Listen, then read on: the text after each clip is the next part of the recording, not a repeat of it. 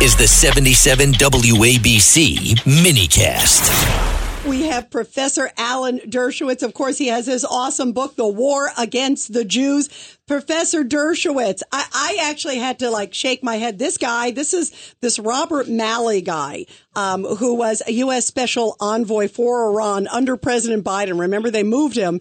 I don't know if you saw this. Can you believe this? He is now going to be teaching a course entitled Contending with Israel-Palestine, at Yale. Didn't these universities learn anything from what happened on Capitol Hill?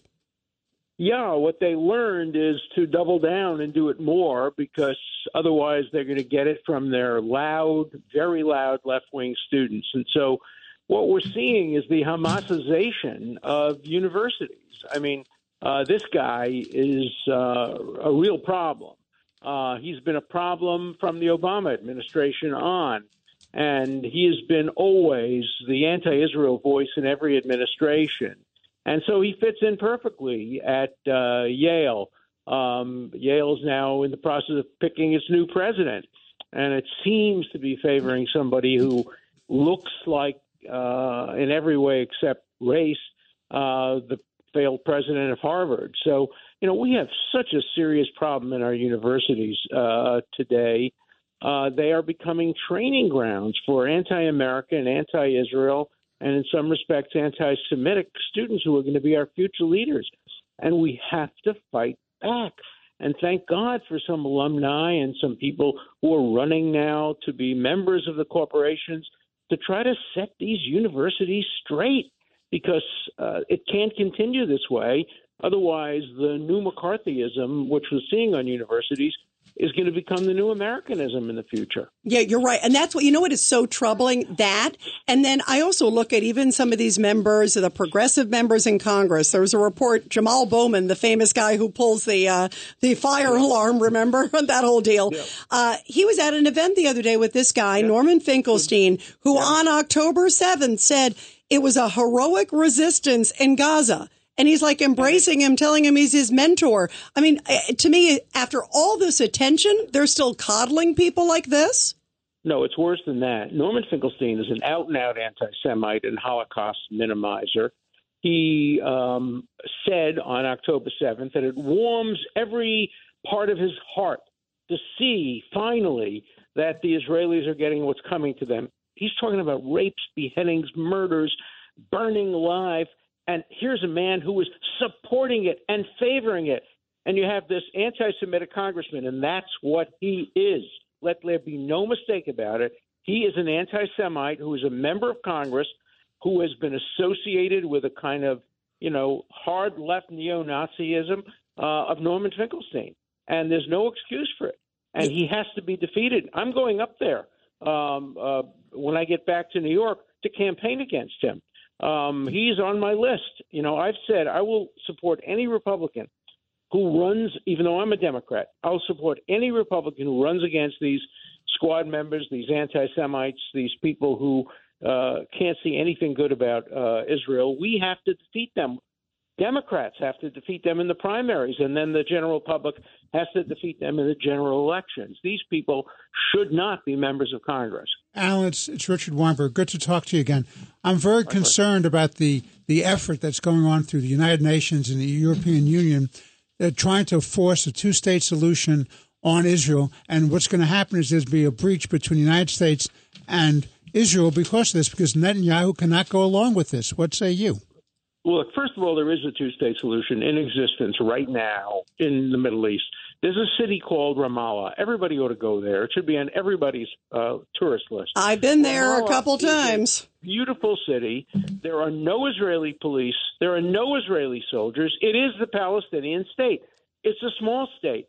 But Israel has said, if you want to set up a city, you want to self-govern, you want to elect your own mayors, you want to do everything you want to do to have independence, we're going to let you do that. Just don't send terrorists after us.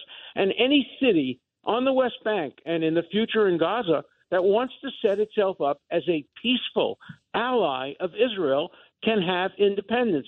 That is the two-state solution. But nobody's talking about that, Hamas Alan. Running a state. Yeah. That's ridiculous. And by the way, did you see Professor Dershowitz the other day? One of these Hamas figures came out and said, you know what, this two-state solution ain't going to work because our ideal is to demolish Israel. I mean, they're blatantly saying there's no transition with Hamas. We know it. But why doesn't the Biden administration get this? Well, it's true of the Palestinian Authority, too. I sat with the head of the Palestinian Authority. I sat with him in Washington, D.C., the president of the Palestinian Authority, Abbas. And I said to him, you see this telephone? If you tell me right now you recognize Israel as the nation state of the Jewish people, I will call my friend Benjamin Netanyahu, put him on the phone with you, and we have a step toward the two-state solution. He looked me in the eye and he said, I can't say that. Sorry, I can't say that. Wow. He can't recognize Israel as the nation state of the Jewish people. This is personal. I was there with him, with Saeb Erekat and with Abbas, and he refused to say that he would recognize Israel as the nation state of the Jewish people. Yeah. So you can't have a two-state solution that's one-sided. Remember also, Palestinians were given a state in 1948 by the UN. They could have had one in 67. They could have had one in 94. They could have had one in 2000, 2001. They could have had one in 2008. Could have had one in Gaza in 2005.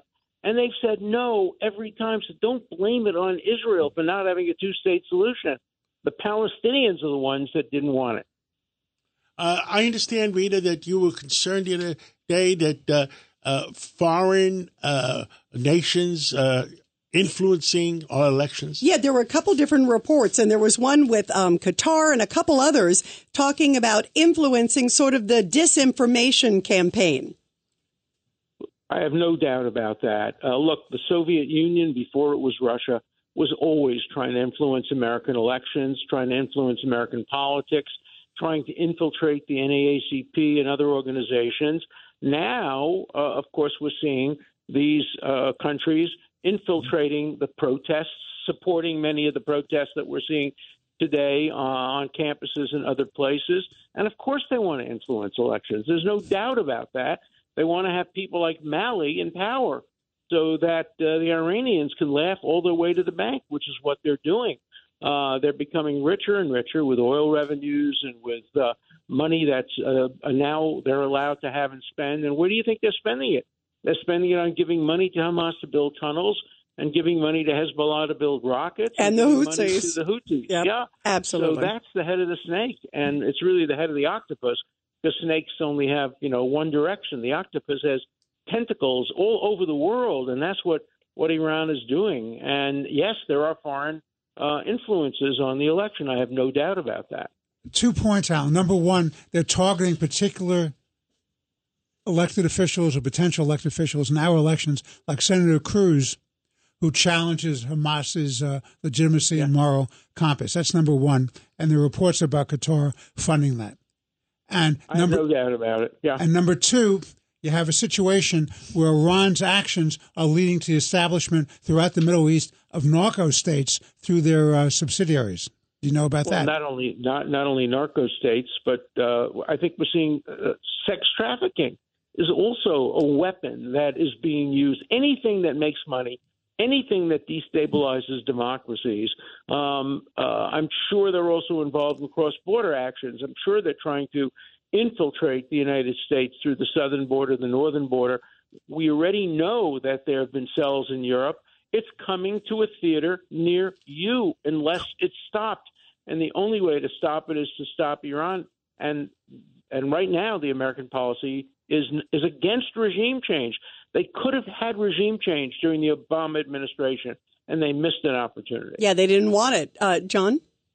Well, the other thing that I was talking about is 85,000 kids. Bob Unanaway was here last week. Yeah, with Goya. And 85,000 kids that somebody brought over the border have disappeared. Nobody knows where those 85,000 kids are. Wow. No, look, I think finally the Democrats are saying to themselves, we have to deal with this border issue. Otherwise, we're going to lose the election.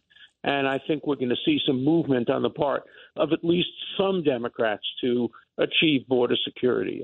We've already heard it from from people at the top of the party. Yeah. So I think it's going to become a national issue, but obviously the Republicans have been on the forefront of that issue now for years. Yeah, and Democrats should do it not because of politics, because it's the right thing. Absolutely. Thank you, Professor. Yeah. Thank you so much. Thank you, Professor. Always enjoy talking to you. Thank you.